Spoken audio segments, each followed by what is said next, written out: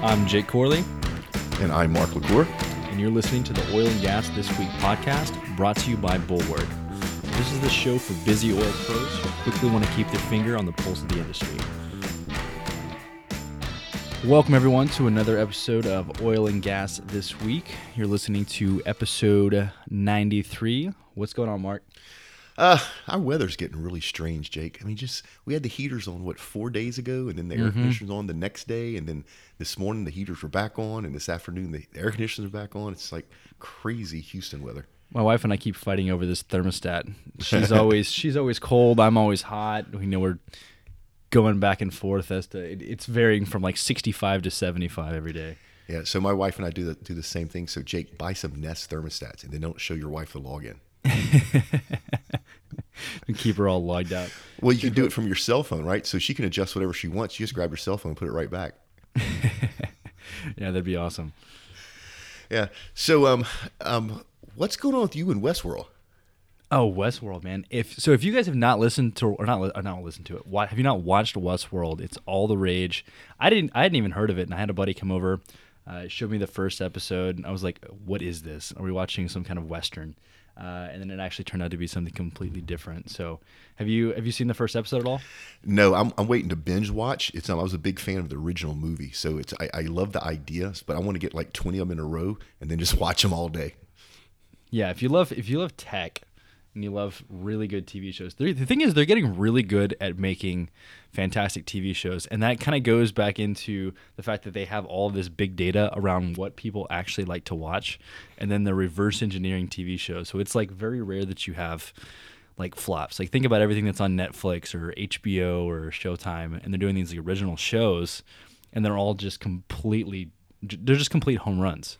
Yeah, and the cool thing about that, though, Jake, is we benefit as viewers, right? Because we get quality entertainment or quality news or quality learning on TV movies, as opposed to years ago when they would just throw something out there and it'd either be good or it'd suck.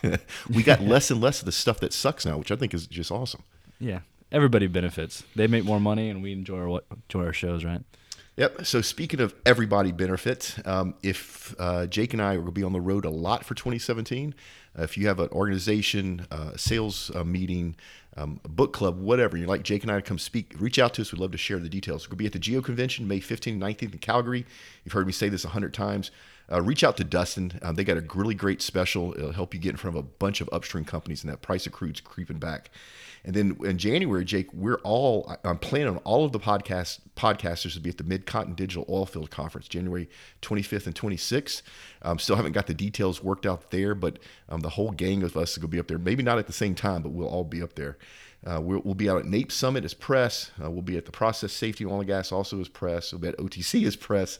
And we're doing some special stuff with National Oil Well. So 2017 is filling up, but if you'd like to see us at your place, reach out to us and let us know. Boom. So, Jake, awesome. You did a good job with these news stories. So we've got a whole lot of things going on in the news this week. And just to say this up front, I'm sorry that we keep talking about stuff that's political. I am so sick of it myself, but this is all extremely relevant to our industry and how it's going to affect the next 4 years. I'm completely sick of people on social media talking about Trump this and Clinton this. It is what it is. But that being said, as we talked about, it was either in the last podcast or 2 episodes ago, we were talking about how the new administration is going to be the most oil and gas friendly that we've ever seen in the history of the United States. And now this week we have 2 more announcements that have just reinforced that. Yeah, this is nuts, and it's all good stuff. But if you haven't heard yet, ExxonMobil's CEO, Rex Tillerson, has now been nominated for the Secretary of State. And I've had a lot of people reach out to me and say, hey, the guy ran Exxon, did a good job. What does he know about being Secretary of State? If you think about it, Jake, if you think about running Exxon, the largest oil and gas company in the world, and think of all the different countries they have to do business with, how they have to negotiate, how they have to understand local culture, understand local content. running ExxonMobil is the perfect prerequisite for being a Secretary of State that understands business, which is what we've been needing. And I don't know Rex personally. We run to some of the same political circles, but this guy knows what he's doing. He's a great leader. He understands how to build good, smart teams that make good decisions. And so I just cannot be any happier. Now, one of the things I've heard is that Exxon has some vested interest in Russia, which is true. So people wonder if Rex has a bias toward Putin and the Russian administration. No, that's one of probably 800 countries Rex had to do business in. And Russia has a very significant reservoir base. And so somebody like Exxon should be wanting to do business there, just like all the other super majors are involved out there. So don't pick on them just because of that. And Jake, one of the things I think is going to happen this year is with our new administration, I think we're going to lift a lot of the sanctions, or actually lift all the sanctions with Russia, which just sets up Russia and the U.S. to becoming partners again and being able to compete with OPEC. And I'm telling you, if we end this silliness between us and Russia, because if you talk to the Russian people, they don't hate Americans. And if you talk to the American people, they don't hate Russians. It's both our politicians and our media trying to make this something that's not. But you get us together, working together like we did in World War II, and OPEC doesn't have a chance. Yeah, and then on top of that, so we've got Rex Tillerson. Well, let me ask you this: how many employees do you think Exxon has currently? I mean, it's the largest oil and gas company in the entire world, so it's pretty much like he's running a country himself. Yeah, it has to be over 100,000 employees. Maybe with this downturn, maybe not that many. But when you look at so not just the direct employees that have ExxonMobil in their paycheck, but you look at all the contractors, subcontractors, look at all the places in the world we have to work with local content. Basically those employees have to be from that country. It has to be an enormous number. Yeah, so I think he's definitely qualified, to say the least. I was just curious about that. So the next announcement that President-elect Trump has chosen was Rick Perry, which is something we mentioned 2 episodes ago, to be the Secretary of Energy. It just doesn't get any better, Jake. Now, I will say this. This is funny. Back when one of Rick's runs for the president election himself, this agency that he's getting to be in charge of is one of the ones he wanted to get rid of, which is kind of funny. But Rick knows how to run a business. Rick, one of the great things about Texas is our government runs the state as a business. So we have things like a rainy day fund, right? We have a savings account. No states have that. We have a balanced budget. Rick is very involved in oil and gas, and so people can think he may have a bias. But one of the things that probably nobody knows is Texas is the number 1 wind generating state in the country, and it's the number 1 wind generation state because of Rick Perry. He saw the future in that. He put the right programs in place to encourage investors to invest in wind power here in Texas, and we're now number 1 because of his work. That's the type of person that I want to run the energy department. So where are the windmill fields in Texas? If you get south of Houston and just go west, they're all over the place. From Galveston all the way out to frickin' what's the island at the very end of Texas? Corpus Christi? No, past Corpus Christi. South Padre? Yeah, I mean literally that whole swath right there. And it's interesting. One of the things that's different about Texas than say California is that in Texas it's for-profit windmills. So the state is not subsidizing the wind energy. It's can you compete with normal electrical generation? In Texas' case, they can. In fact, one of the things I think is interesting, we have too much wind energy. We don't know what to do with it all.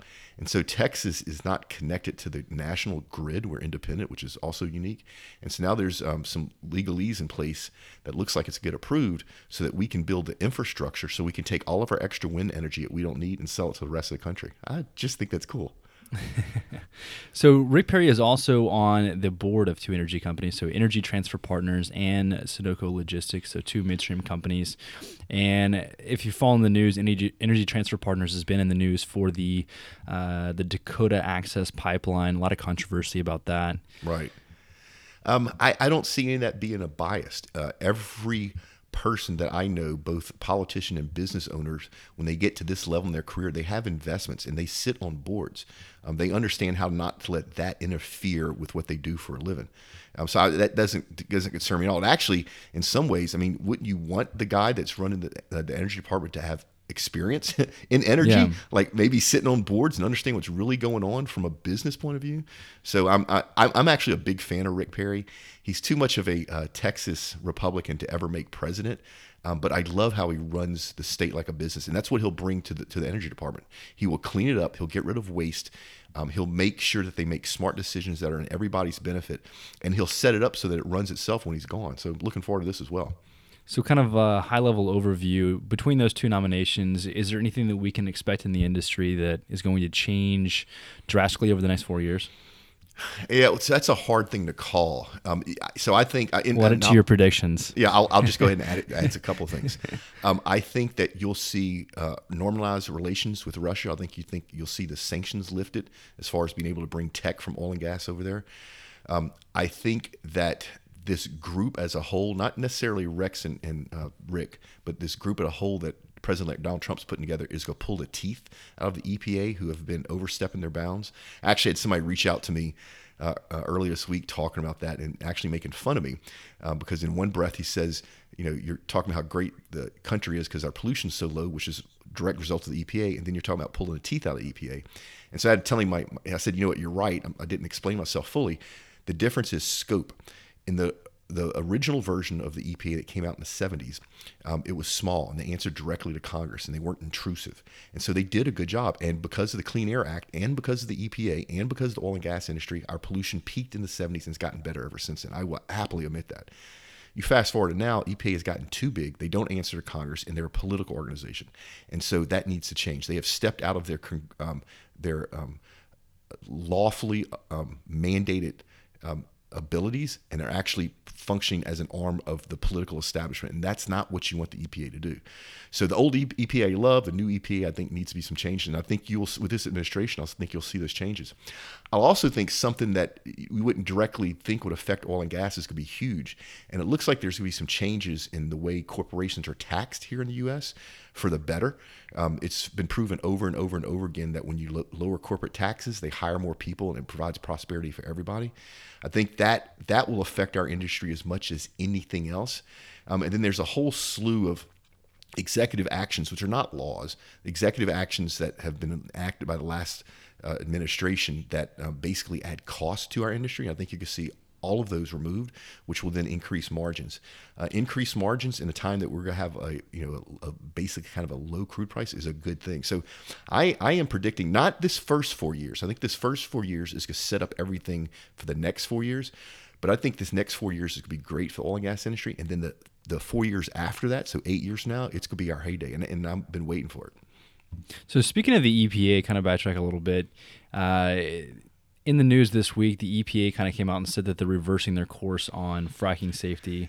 Kind of as the old administration is on their way out, it seems like they're kind of just giving the middle finger to the new EPA, because I don't know if we already talked about this or not, but President-elect Trump nominated Scott Pruitt to take over the EPA, who was somebody who was like the biggest advocate in the world for shutting down the EPA. Yeah, which is what needs to happen. So let me just make a little correction there. This article is by The Hill. It's actually The Hill who pinned the title that EPA reverse course on fracking safety, which is not what the EPA did. The EPA basically went, because I read the entire study, the EPA basically went from, in the first study, saying that hydraulic fracking has not been proven at not at one time to contaminate drinking water, to coming back and saying hydraulic fracking could have an impact on drinking water under certain circumstances, even though we don't have the proof for it. That's all they changed, is those two sentences. And what's happened, though, is, of course, the media has taken that and saying the EPA reversed its course. But the reason the EPA made that change is a political one. It's not based on science. It's a political one to help prop up whatever our current administration tries to get through at the very end here. Yeah. And this is just a perfect example of how the EPA has become a political organization, which you don't want. I mean, think about it. Even if you don't agree with what Jake and I believe in, let's say you're on the opposite side, do you really want to take the chance to let the conservative Republicans one day have control over the EPA? No, you wouldn't want it. You want it to be neutral. You want it to be based on science. And they've gotten away from that, and it's going to change. And it needs to change, and the quicker the better. Yeah, and API has even responded blasting the EPA, stating that they're completely ignoring thousands of sources of scientific data that's been collected over a significant amount of time. All the data that supported their original conclusion. Yeah, so that's our next story. And the science and the data clearly demonstrate that hydraulic fracking does not lead to big impacts on drinking water. And one of the things that gets me, Jake, is if you're really worried about contamination of drinking water in the U.S., nobody has been able to prove that fracking has caused even one incident. Yet agriculture last year caused over 600 incidents of contaminated drinking water. So if you're really concerned about drinking water, why are you spending your time in our neck of the woods? Go talk to the farmers, right? The pig farmers and the cow farmers are probably the biggest ones to blame. But you don't hear that. You don't hear it in the news. And when I ask people about that, they look at me like I'm crazy. It's like, if I'm pro something or against something, and here's 600 instances plus, and here's not even a proof of one, I would want to spend my resources where I can make a difference. But once again, that just shows that this is an emotional argument, not one based on science. And this is, of course, the API, American Petroleum Institute, is coming out bashing what the EPA did, and I appreciate them having the opposite opinion of what some of the environmental media is reporting. But in some ways, they're almost as bad because they go too far the other way. I really just think we need to get back to the facts, to the truth, take emotions out of it. Is hydraulic fracking dangerous? Yeah, of course it's dangerous. Is it more dangerous than you driving to work? No, but it is dangerous, right? And so, with the right steps in place and with the right checks and balances, you can operate an oil well and protect the environment, protect the people very well. And at the same time, if you don't have the right stuff in place, things happen. So, I'd like to get back to more of the facts instead of everybody pointing fingers at everybody else. Yeah. So another story this week is the Obama administration has rejected the fracked gas pipeline across the Rocky Mountains. This is retarded. If you read this article, let's see if I can find some of it. So FERC is basically the Federal Energy Regulatory Commission. Let's see if I can find. Here's a good quote. Now tell me if this article is written with a bias. FERC is notorious for its easy approval of dirty fossil fuel projects. Yeah, I saw that. Right? And then they talk about it would cut across 2 mountain ranges, 5 rivers, and 400 plus wetlands and waterways. It would terminate in a fragile estuary inlet. Then the largest dredging project in coastal history would need to prepare a sand spit for an industrial plant destroying oyster beds and fisheries. And it's like, how much more bias can you write this article? It's and this is, once again, this is when I get back to factual reporting. If you can't give factual reporting, and you can state your opinion, but don't write an article in a way that automatically condemns something before it gets out the gate. If you would read this, you would think that this pipeline's horrible. It's not horrible. It's what it's doing. It's a project to allow us to ship a liquefied natural gas to the West Coast so we can sell it to Asia. Asia right now, if you don't know, gets a lot of their electrical generation capacity from coal, which is horrible for the environment. LNG is automatically 60% cleaner than coal. So if you're really worried about helping the environment, let's get this project through. Now, do I think it's going to get through this administration? No way in hell. Do I think our next administration might step in here? Oh, it will. and we'll get this thing built. And when you talk about building something like this, Jake, you're talking about jobs to construct this thing. This is 10 years worth of jobs, but also you're creating jobs to run it after it's being built. And it's just an infrastructure project. It should not become a political talking point in any way. That's what happened, unfortunately, to, what's it called? I can't remember the name of it now. It's horrible. Keystone, right? It became a political conversation instead of an infrastructure project and basically ruined it. So let's not let it happen again here. But this is an extremely biased article. And I actually like that you find these biased articles because it's easy to point out to people that normally wouldn't catch it how these journalists, if you want to call them journalists, are able to influence an opinion in the way they put their facts and words together. I find more of these biased articles than not. Yeah, unfortunately, yeah, me too. All right, so Another huge thing in the news this week is Bill Gates, along with a lot of other billionaire investors, Jack Ma from Alibaba, and a few others, have launched a $1 billion clean energy fund called Breakthrough Energy Ventures. What are your thoughts on this? So this is interesting. The timing, I don't know if it's a coincidence or not, but the timing is as soon as Trump won the election, they made this announcement. And I don't know if that's a political statement or it's just coincidence or whatever. Bill Gates is shaping up to be one of the best philanthropists in the history of humankind. They spend a lot of money, but they're actually spending money on stuff that's executable, rubber hit the road, not academic type of stuff. I'm not sure, and their goal is to provide abundant, clean energy for the world, which is good because you can't bring people out of rural, agrarian type of existence like what's going on in China and Russia and Africa without abundant, cheap energy. Do I think this is an anti-oil and gas move? I don't think so. I haven't seen that yet. A lot of people are trying to make it look that way. But if I'm looking at abundant, cheap, clean energy, I'm looking at natural gas. That's the only thing that's a big player right now. It's either that or nuclear. And as far as breakthrough, physics is physics. There's, the law of thermodynamics, the law of thermodynamics. Yes, we have a bunch of room to grow things like battery technology, more effective ways to harness things like wave energy. So it's going to be interesting to see where this goes. But anytime you put together an investment fund that is looking into tech and it involves energy in some fashion, I don't think you can go wrong. So it's going to be, I'm going to keep an eye on this and let's see where it shapes up. Bill Gates is not known for doing stuff that doesn't work. So we'll see what happens. I think they should definitely focus a lot of their energy on batteries, like you said. If you know anything about batteries, if you know anything about solar, both of those are they're just completely behind the times with where we are with a lot of other things in technology. And that's what, like, that Tesla is a battery company, and their main mission is to build better batteries, and then as a result, they can power houses, power cars, and eventually probably build an entire battery power grid. So you're right, Jake. And nobody saw this coming. Tesla is actually an energy storage company. And what's the biggest constraint with solar and wind? Storing that energy.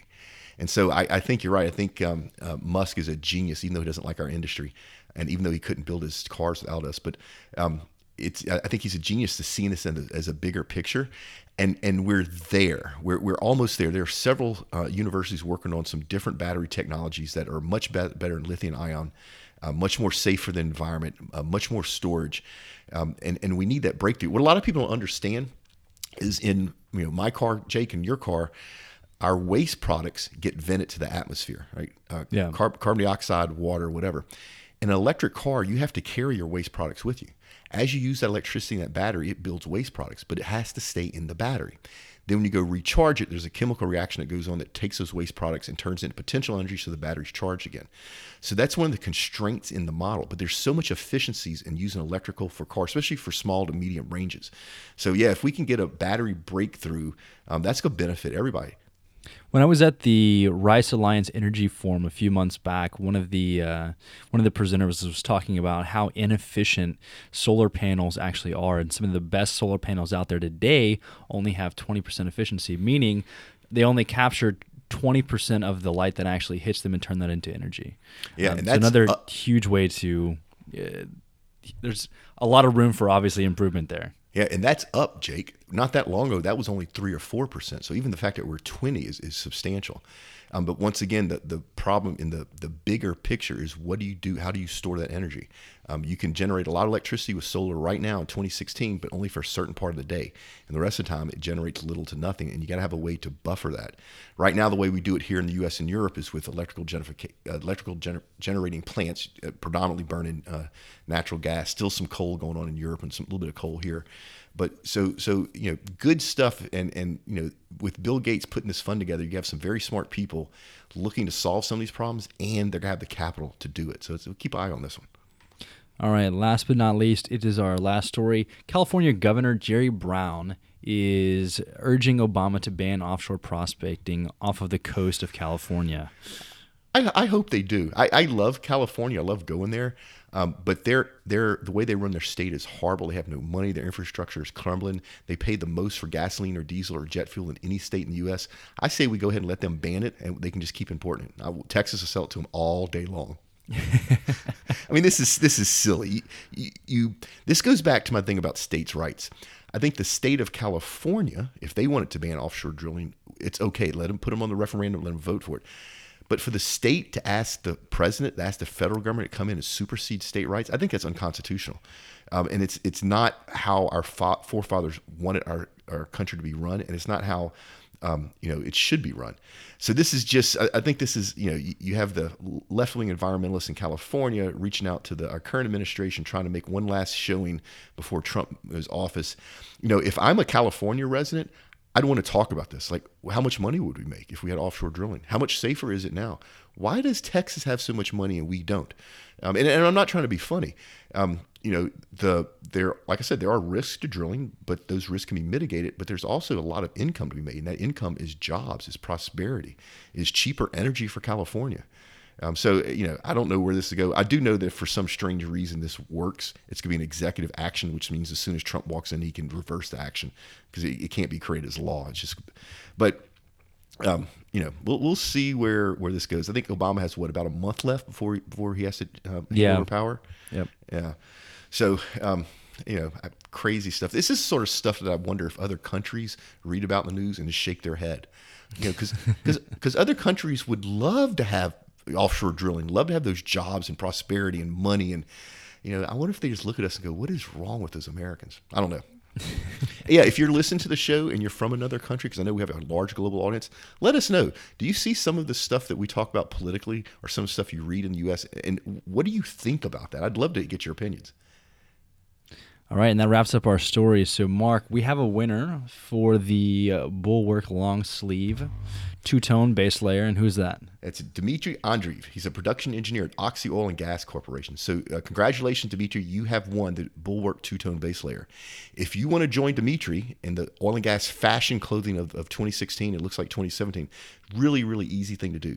You go to bulwark.com/podcast. That's BULWARK.com/podcast. Put your information in there, and we draw one lucky winner a week. So good luck. All right, so we got a whole bunch of events coming up. Mark, you want to go through those? Yeah, so this first one we've talked about a long time ago. I'm going to actually try to make it. This is the Marion Winsett Networking Lunch. Jake, Marion started this networking lunch in the 70s. It's been around a while then. Yeah, he is a legend. He's one of the godfathers in oil and gas. And it has grown and shrank, and for a while it didn't happen, but it's been going on for a long time. And now Oilfield Portal, so Rebecca Free, which I think I might have introduced you to Rebecca before, they run this for Marion, although they still, out of tradition, call it the Marion Winsett Network Lunch. This is informal. It's a bunch of people in oil and gas that get together. You buy your own lunch. I've seen people get jobs. I've seen salespeople trade contacts. I've seen people that were looking to hire employees get, being able to pick up 2 or 3 of them there. So it's a great kind of grassroots networking thing. I try to make it. I'm so busy I can't always make it, but it's always a good time, and it's a great way to meet new people in our industry. So next one is January 25th and 26th. It's the Mid-Continent Digital Oilfield Conference, which I think we're going to be there. Yep, maybe? We are. Yep, MCDOC, if you want to have a weird acronym. This is all about the technology that the big operators use, the Chevrons and Exxons and the Shells, and how smaller operators can use that exact same technology. So this is a great conference. We're all going to be there. All the podcasts are going to be there, although I don't have the details worked out yet.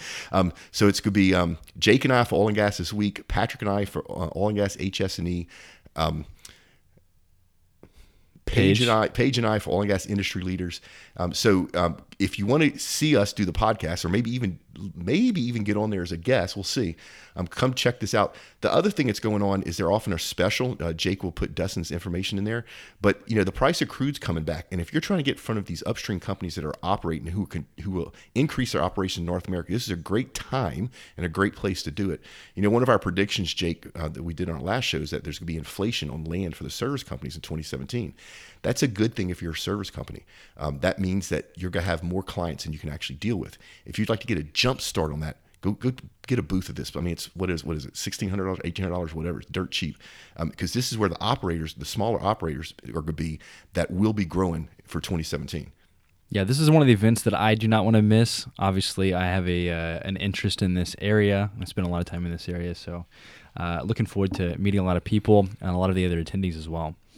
Next up, we got the IPAA Private Capital Conference. This is also on January 26th.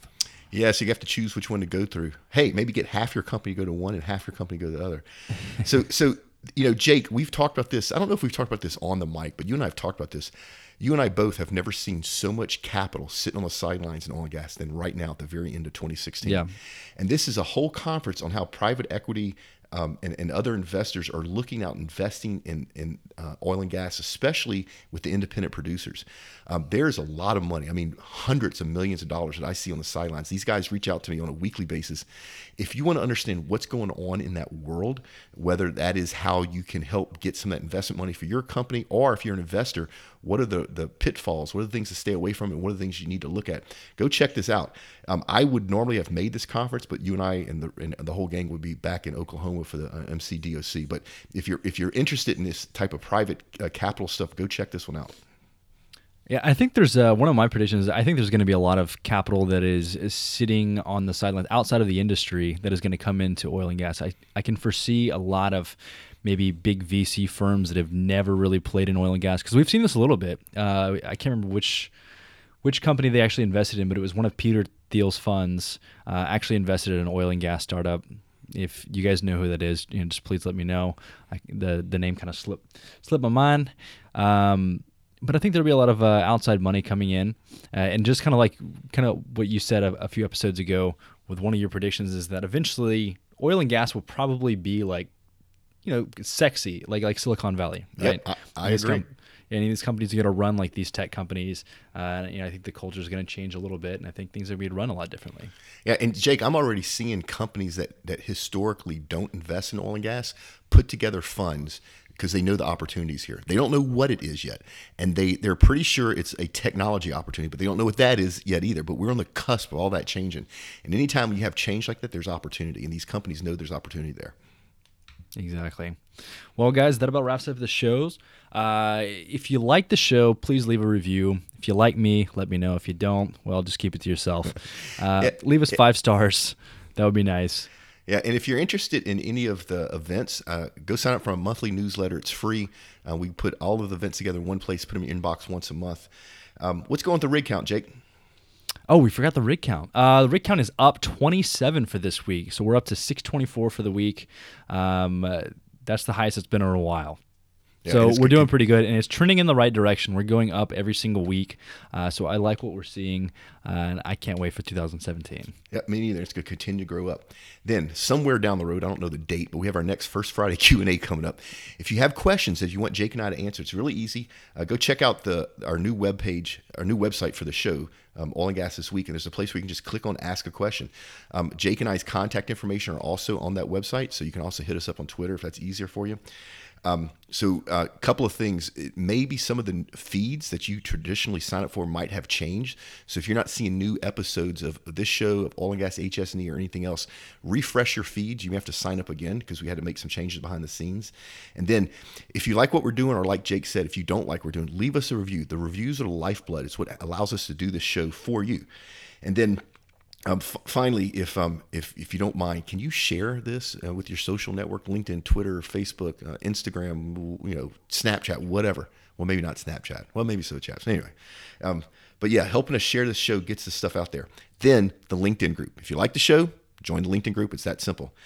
And I think that's about it. Jake, you ready to get out of here? Yeah, let's do it. All right, folks, do great work, pay it forward, and we will see you next time. All right, see you next week, guys.